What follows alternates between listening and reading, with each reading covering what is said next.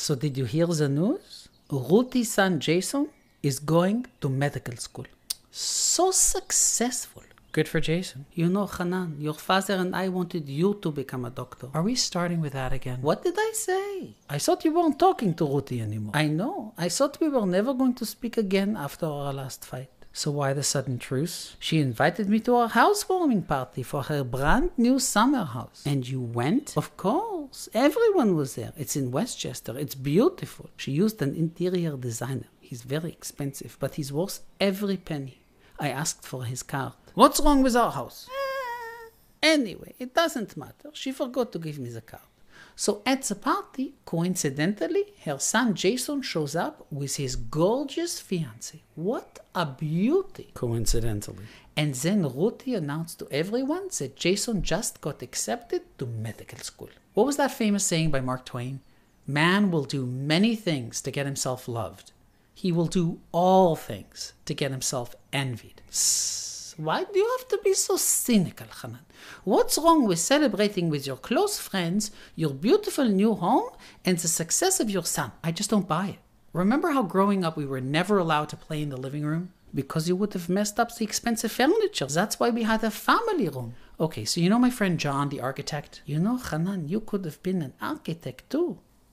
What did I say? Anyway, John told me that he learned in architecture school that American homes are specifically designed with a living room in the front of the house with giant windows that are set low so people can easily look inside and admire your home from the street as they drive by. There's even a term for it, curb appeal. And what's wrong with people admiring your home? What's wrong is that it isn't real. No one actually lives in the living room. You know, Hanan, negativity makes you age prematurely and you're going to lose all your hair like your father. What Hanan said reminds me of an old saying. When you build a house, make sure that your window is not facing your neighbor's window. So you don't see your neighbor walking around naked. That too, but the other reasons are very interesting. First, they say that when you look into your neighbor's house, you turn the person into their possessions and you're not really seeing the whole person. And secondly, by focusing on what the other person has, you lose your connection to what you have. I experienced exactly what you're describing. When I was in graduate school, I used to take the bus to school, and I was so jealous of Kevin because he had a car. Having a car is better than riding on the bus. Yeah, but I used to actually enjoy the bus ride. I could catch up on schoolwork or sleep, but now I would spend my entire time on the bus resenting my situation. That doesn't change the fact that it would have been nice to have a car. That's true. But years later, I found out that while I was envying Kevin, he was actually jealous of my relationship with Jenny. It turns out he was working 2 part-time jobs to make the car payments, just because he thought the car would impress Jenny. Is this the same Jenny you dated for 3 weeks? 3 months. Yeah, that Jenny. I never really got over her. I wish you could have met her. She was gorgeous. I guess I shouldn't tell you then. Tell me what? Jason's fiancée? She said she knew you. Her name is Jenny. What? Jenny is marrying Jason? Jason wasn't even interested in Jenny. He only noticed her after I started dating her. That's sneaky. I hate that guy. He doesn't deserve Jenny. Life is so unfair. The point of life, Hanan, is not how fair or unfair you think it is, but rather how you react to what life throws at you. Anyone would react the same way I am. I agree that the situation doesn't feel good, Hanan. But if you continue to focus on Jason, your envy will consume you. It's not like I have a choice. You always have a choice. Again, that's the point. Use this as an opportunity to harness the disappointment, to turn it into something positive. To be honest, Micha, I agree with Hanan. Opportunity, schmopportunity. Thank you, Mommy. Besides, if I don't get what I wanted, what's the point of harnessing anything anyway? Maybe the result is not as important as the struggle, the journey itself. I'm sorry, Daddy, but I think you're being a little naive. We live in a world where results matter. Achievements, being the best. That's true. But in that world, what happens once you achieve the result? What happens in those romantic movies once a couple goes walking off into the sunset, hand in hand, happily ever after? Well, those movies are just fantasy. But they feel good and create a lot of envy. We attach so much importance to results, achievements, measurable things. But people achieve things and then they lose them. Besides, you never know what it's really like for the person who has what you want. Give me what they have, and I'll take my chances. Really? Think about Kevin, who had the car. He wasn't even aware of the car because he was so focused on getting Jenny.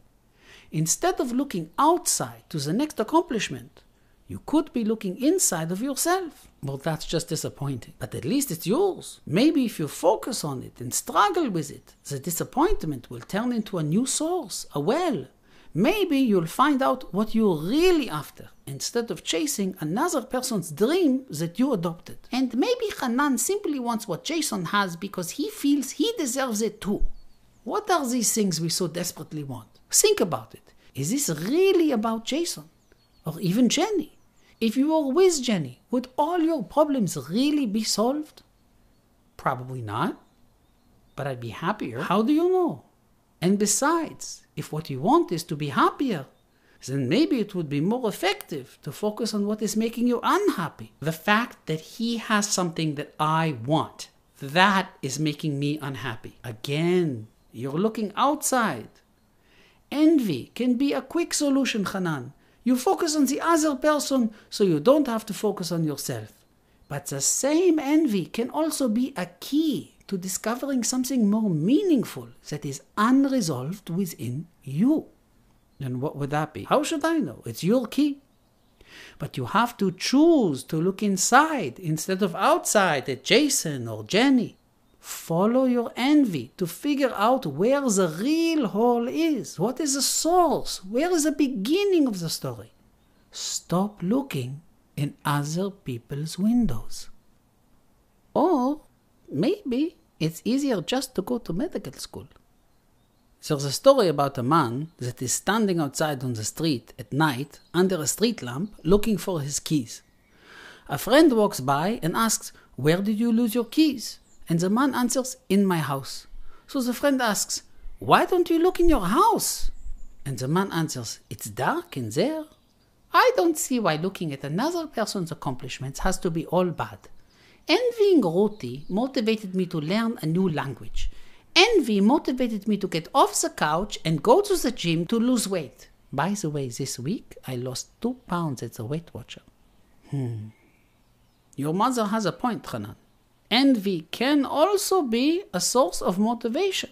But there's a distinction in what you're saying, Mommy.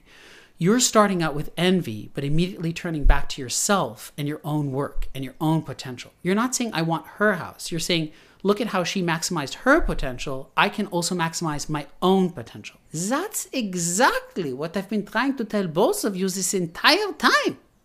And speaking about using other people as an inspiration to reach your potential, I just want to let you know, Hanan, that Ruti's son Jason comes to visit his mother every week. That reminds me of a good joke.